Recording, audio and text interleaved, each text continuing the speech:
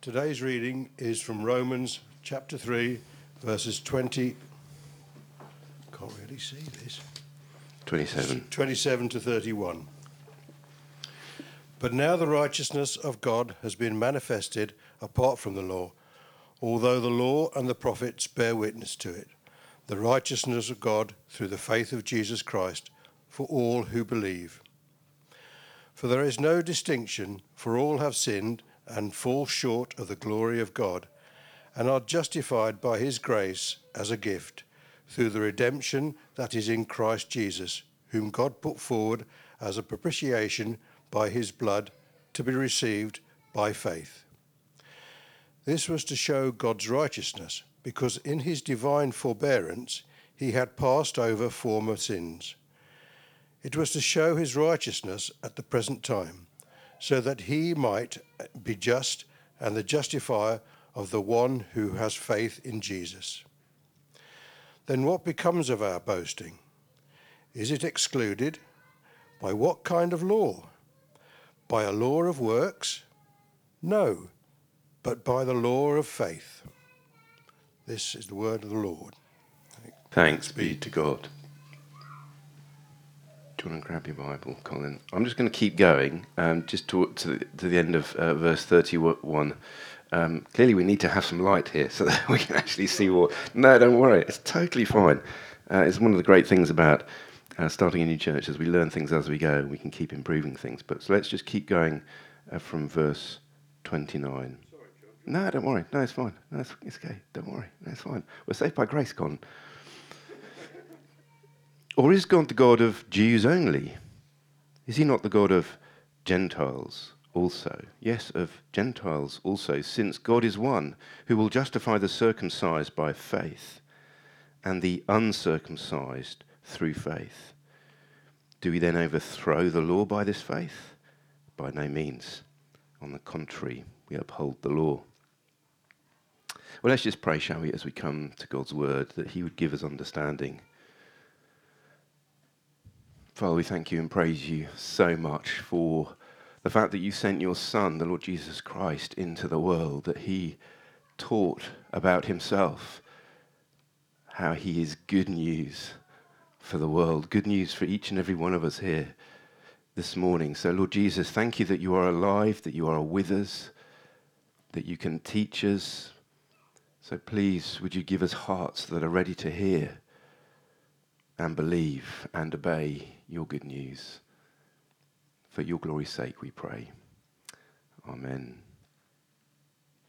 Well, it's great to be celebrating our second birthday as a church.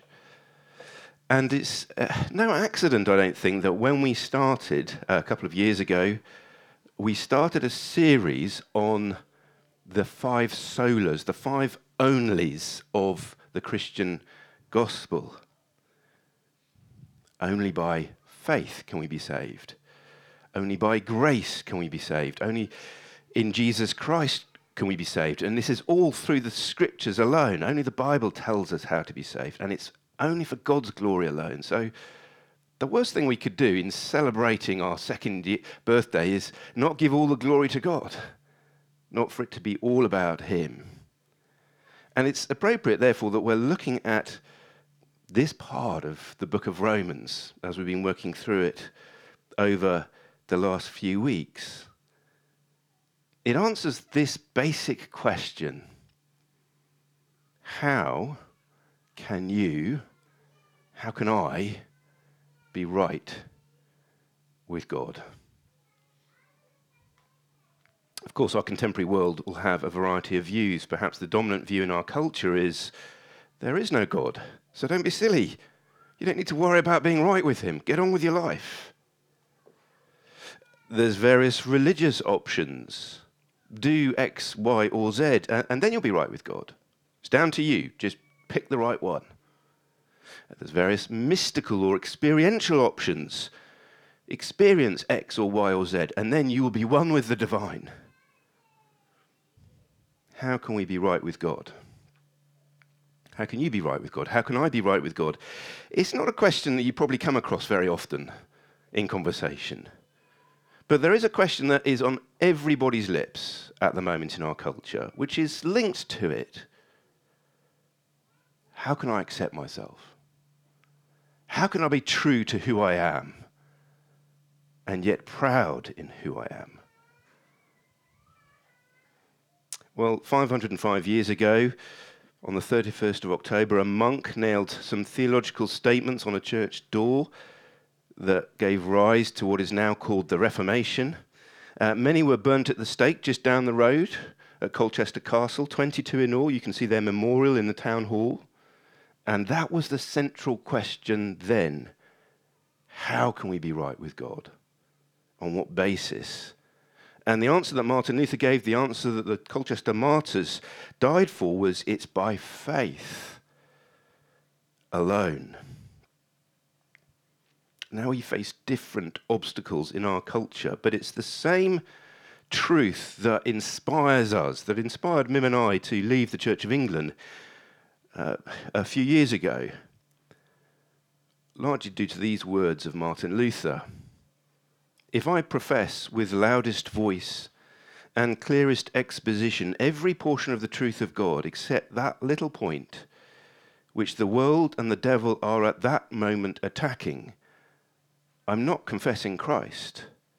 However boldly I may be professing Christ, where the battle rages, there the loyalty of the soldier is proved, and to be steady on all the battlefield, besides, as mere flight and disgrace, if he flinches at that point.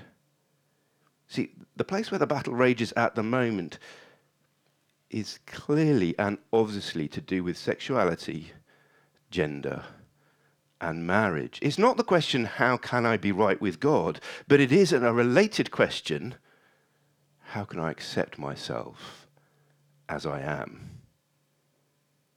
And the answer to that question is the same as the answer to the question, how we are right with God.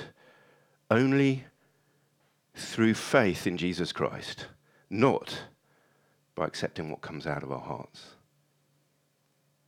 Now, I'm just going to recap a little bit for those of us who are visiting, where we've got to so far in this question that Paul is addressing. How can we be right with God? And Paul has argued from Romans, so do just have a look with me from chapter 1, verse 18. He's begun by saying that the wrath of God is being revealed from heaven against all the ungodliness and unrighteousness of people. He's saying that this is the situation we're all in, whether we're Gentiles, those who don't have the Bible in that day, or Jews. He's saying, everybody knows God is there. Everybody is suppressing God's existence. Doesn't matter how much, and you could ask me about this later, people claim to be atheists. We're all natural atheists. We don't want God to interfere with our lives. And even though atheism is philosophically incoherent, that doesn't stop people believing it. And the Bible has recognized this for thousands of years.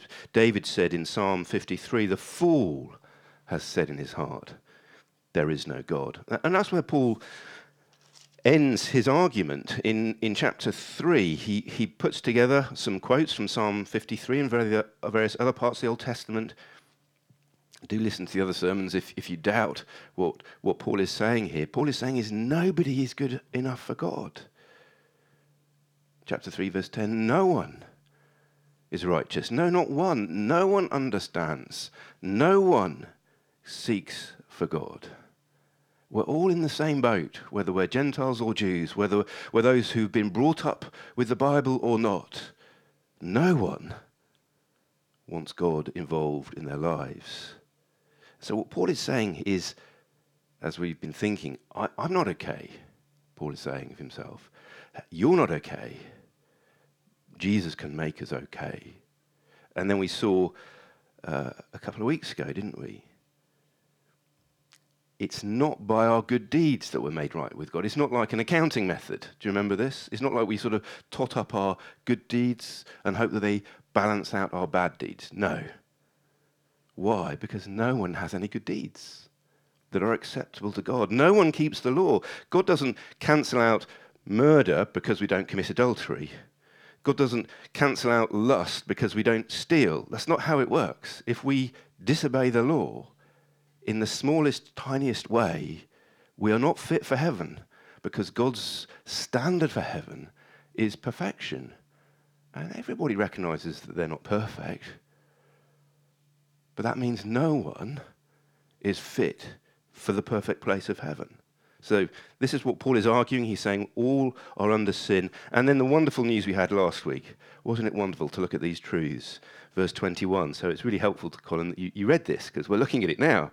Chapter 3, verse 21. But now, with the coming of Jesus, the righteousness of God has been manifested apart from the law, apart from the Old Testament, although the law and the prophets did bear witness to it, the righteousness of God through faith in Jesus Christ. What Paul is saying is, as we looked at last week, if we trust in Jesus, God gives us his moral perfection. We are clothed with it, just like Rachel put on that cardigan. We're clothed with the righteousness of Jesus Christ. And we're going to be thinking more about this in the weeks to come. Imagine that you are terribly in debt. Maybe some of us are. You face a debt that there is no way out of. You can't pay it. It's crushing. It's debilitating. Even if you were to work the rest of your life, you're never going to pay off this debt. And then you get a conversation with a guy, maybe at the bar over there, and you ask who he is, and he says, "Oh yeah, my name's Jeff Bezos." And you realise that here is a multi-millionaire, multi-billionaire. And then he adopts you into, I know this is just crazy, but he adopts you into his family because he wants to give you all his wealth. Well, your debts are settled. You'll be fabulously wealthy for the rest of your life. I know it's a crazy illustration. It's not going to happen. But God can give you his righteousness, his moral perfection. He can bring you into his family. Everything that will be inherited by his son, Jesus Christ, will be inherited by you. That's what righteousness by faith is about. God giving us his righteousness as we trust in Jesus. Now, two things we're going to learn just from verses 27 to 31. The first is this. Faith in Jesus Christ alone brings an end to boasting. So don't boast. Faith in Jesus Christ alone, we're thinking about this doctrine, this teaching of faith alone. Faith in Jesus Christ alone brings an end to boasting. Let's just look. And we're going to go into some detail here because it's important that we look at the words because they're inspired by God in their original Greek, but the translation is good enough. Verse 27, then what becomes of our boasting? If we're Christians here this morning, if we've trusted in Jesus Christ, then what becomes of our boasting? It is excluded. By what kind of law? By law of works? No, but by that of faith. For we hold that one is justified by faith apart from works of the law. Now, we believe in verbal inerrancy, which means every word is inspired by God to help us understand what he's done for us in Jesus. So let's just look at this word by word. Then what becomes of boasting? It is excluded. Boasting is not part of the Christian life. By what kind of law? Now, Paul here is using law as principle, like, Sod's law. Sod's principle, when you drop your toast, it's going to land face down. Yeah, that's how it works. So you have to pick all the jam out of the carpet. Principle. Paul is saying, look, faith sets up a principle. What is that principle? Well, he explains it in verse 28. For we hold that one is justified by faith apart from works of the law. See, the principle of faith means there's nothing to do with faith and works. They are separate. When you get your pay slip, it's because you've worked for the money. And if they say, well, we're not going to give you the money, well, there's a question of justice there and fairness. It's not that principle. That's what Paul is saying. We hold that one is justified, declared right with God, innocent before God, by faith, apart from works of the law. Now, John, why are you labouring this? Well, because we constantly get this wrong. I get it wrong in my own life. Churches get this wrong. Paul is saying that people are justified or declared innocent before God on the day of judgment apart from the works of the law. Apart from, and law here doesn't so much mean the Old Testament law, the Ten Commandments. It means apart from being morally good, being a nice person. It's not how we are right with God. I mean, how many people have you talked to who basically think, and I've talked to some atheists, who basically think, as I was saying a couple of weeks ago, I'm a fairly nice person, so even if there is a God, I'll be okay on the day of judgment. No, that's not how you will pass the judgment day. There's only one way, and that's through faith in Jesus Christ, because nobody keeps the law. It's like horses and carts. One of my daughters is into horse riding, and I'm not really into it. I can't understand why anybody would want to go near such dangerous beasts. Anyway, so, but at least I know that horses and cart, there's an order there. Horse, then cart, yeah? It's not cart and horse. And what Paul is saying is faith pulls works. Faith is where the power, the energy is. Don't get them the wrong way round. It's a gift. Well, we saw that, didn't we? All have sinned and fall short of the glory of God and are justified by his grace, God's overflowing generosity as a gift. A gift. It's free through the rescue that came by Christ Jesus, the propitiation, as we saw last week, him taking the judgment, the punishment that we deserve. It's a gift.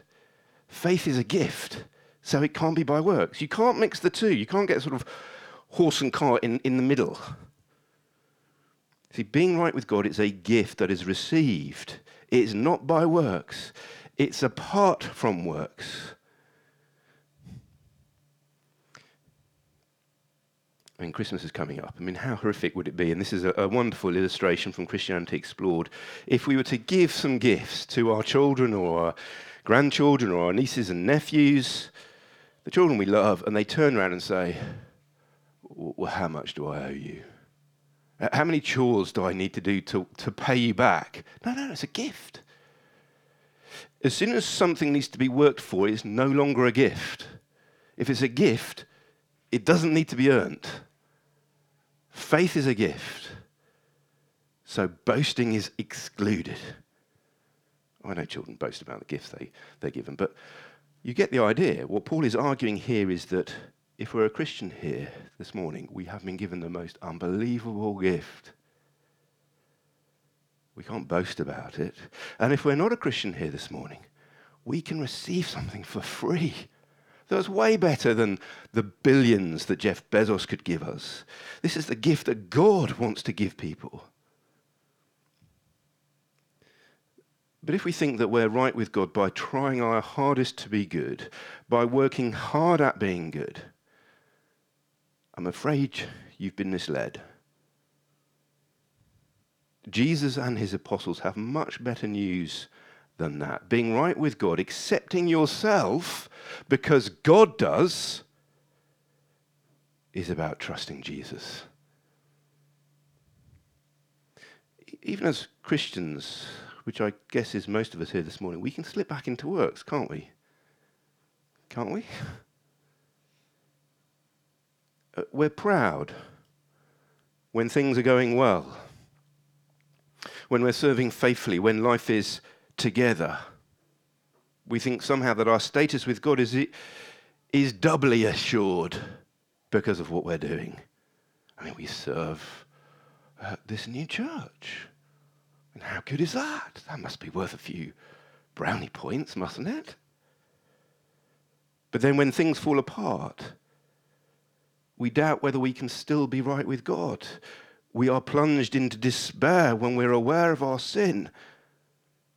because we've forgotten that our status is not based on who we are and what we do, but on Jesus Christ and what he has done. There was never a moment when Jesus did not obey his heavenly Father. He says that every word that came out of his mouth was exactly what God wanted him to say. Every word, every thought of Jesus Christ was perfection. He always loved God and he always loved other people. And we would turn away from that righteousness to our own righteousness, trusting in what we do rather than what Jesus can give us, the infinite riches of divine goodness, clothed, drenched upon us, so that God looks at us as if we are his son Jesus, and he delights in us and he loves us with the same love, John 17, that he had for his son before he created anything. Isn't that amazing? That God would look at us like that. So don't be like me and turn back to works. We all do it, don't we? Trust in the works of Jesus, the righteousness of Jesus. And we are a church that thinks there are red lines that mean that as Christians we cannot go along with the direction of all the major denominations in our culture as they embrace identity politics. And it is costly, is it not, to stand in this day and generation against that. I know many of us are seeking to do that in the workplace. But we're not to trust in the stand that we take or have taken. I think that's one of the lessons that I've been learning over the last few months. You know, my trust is not in being obedient in certain areas of my life. My boast is not standing up to mermaids, although thankfully it's now being recognized as probably the right thing to do. No. What is my trust to be in? What is your trust to be in? Only one. The righteousness of Jesus Christ. Faith in him alone. So faith in Jesus Christ brings an end to boasting. So don't boast in past works, whatever they might be. You might have grown up as a Christian. You can see this wonderful life of obedience. No. Jesus Christ and his righteousness. And then secondly, and way more shortly, because I'm conscious of time, faith in Jesus Christ brings an end to division. So don't boast in your past identity. This is what Paul is saying in verses 29 to 31. Is God the God of Jews only? Is he not the God of Gentiles also? Yes, of Gentiles also, since God is one. Doesn't matter what heritage we have, we're justified in the same way, by faith, whether we're circumcised or uncircumcised. See, this salvation by faith alone brings great unity amongst God's people if we all live in line with it. So our identity is not whether we've been brought up a Christian or not. Our identity is not whether we are male or female. Don't worry, I'm not backtracking. Our identity when it comes to acceptance with God is not based on whether we are educated or illiterate, working class or upper class or middle class, mentally stable, mentally unstable, black or white, Asian or East Asian. You get the idea.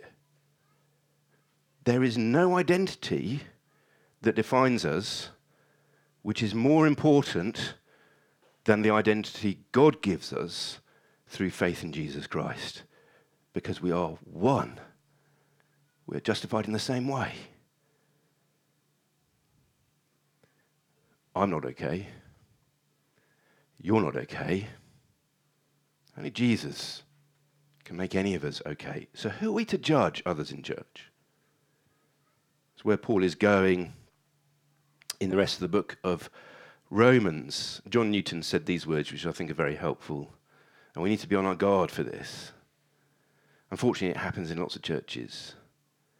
Whatever it, forgive the old English, whatever it be that makes us trust in ourselves that we are comparatively wise or good, so as to treat those with contempt who do not subscribe to our doctrines or follow our party, is proof and fruit of a self-righteous spirit. Being committed to salvation by faith alone means we're committed to utter equality amongst all the identities of our world. Faith in Jesus Christ alone brings an end to division, which we see out in our culture, don't we? But does that mean we can live how we like? No, says Paul. That's basically what he says in verse 31. Do we then overthrow the law by this faith? Does the fact that we have, we put the horse before the cart means there shouldn't be any cart? The fact that we are saved by faith alone means that there's no works? By no means. On the contrary, we uphold the law. We uphold the moral code. I don't know how many of you are gardeners, but if I suddenly dug up a pear tree or a plum tree that I planted last year in the garden, you can see them a little later on, and tried to sort of upend them so that the roots were up and the fruit was down in the ground, I'd clearly lost my mind. And if we think that works are the basis on which we are healthy in our Christian life, we're doing a similar kind of thing. We're putting the cart before the horse. We're thinking that the roots produce the fruit. No, salvation by faith alone means an end to boasting, and it means an end to division and judgmentalism. So let's not get the order wrong. Because if we get the order wrong, we'll be boastful, judgmental, contemptuous of other Christians. And that's not what Jesus came for. He came to give us the most amazing gift of his righteousness. But that means we're all equal before him. We're one in God. Let's just pray as we close. Let's pray. Father, we thank you and praise you so much that you saw the situation that we're in our sin and our feeble efforts to do what is good. And so you sent your son Jesus to take the punishment that we deserve and to give us his perfect righteousness of God, righteousness from God. Lord, forgive us that we so easily turn to our own petty, pathetic righteousness rather than his. And help us afresh to put our faith in Jesus alone, apart from our good works.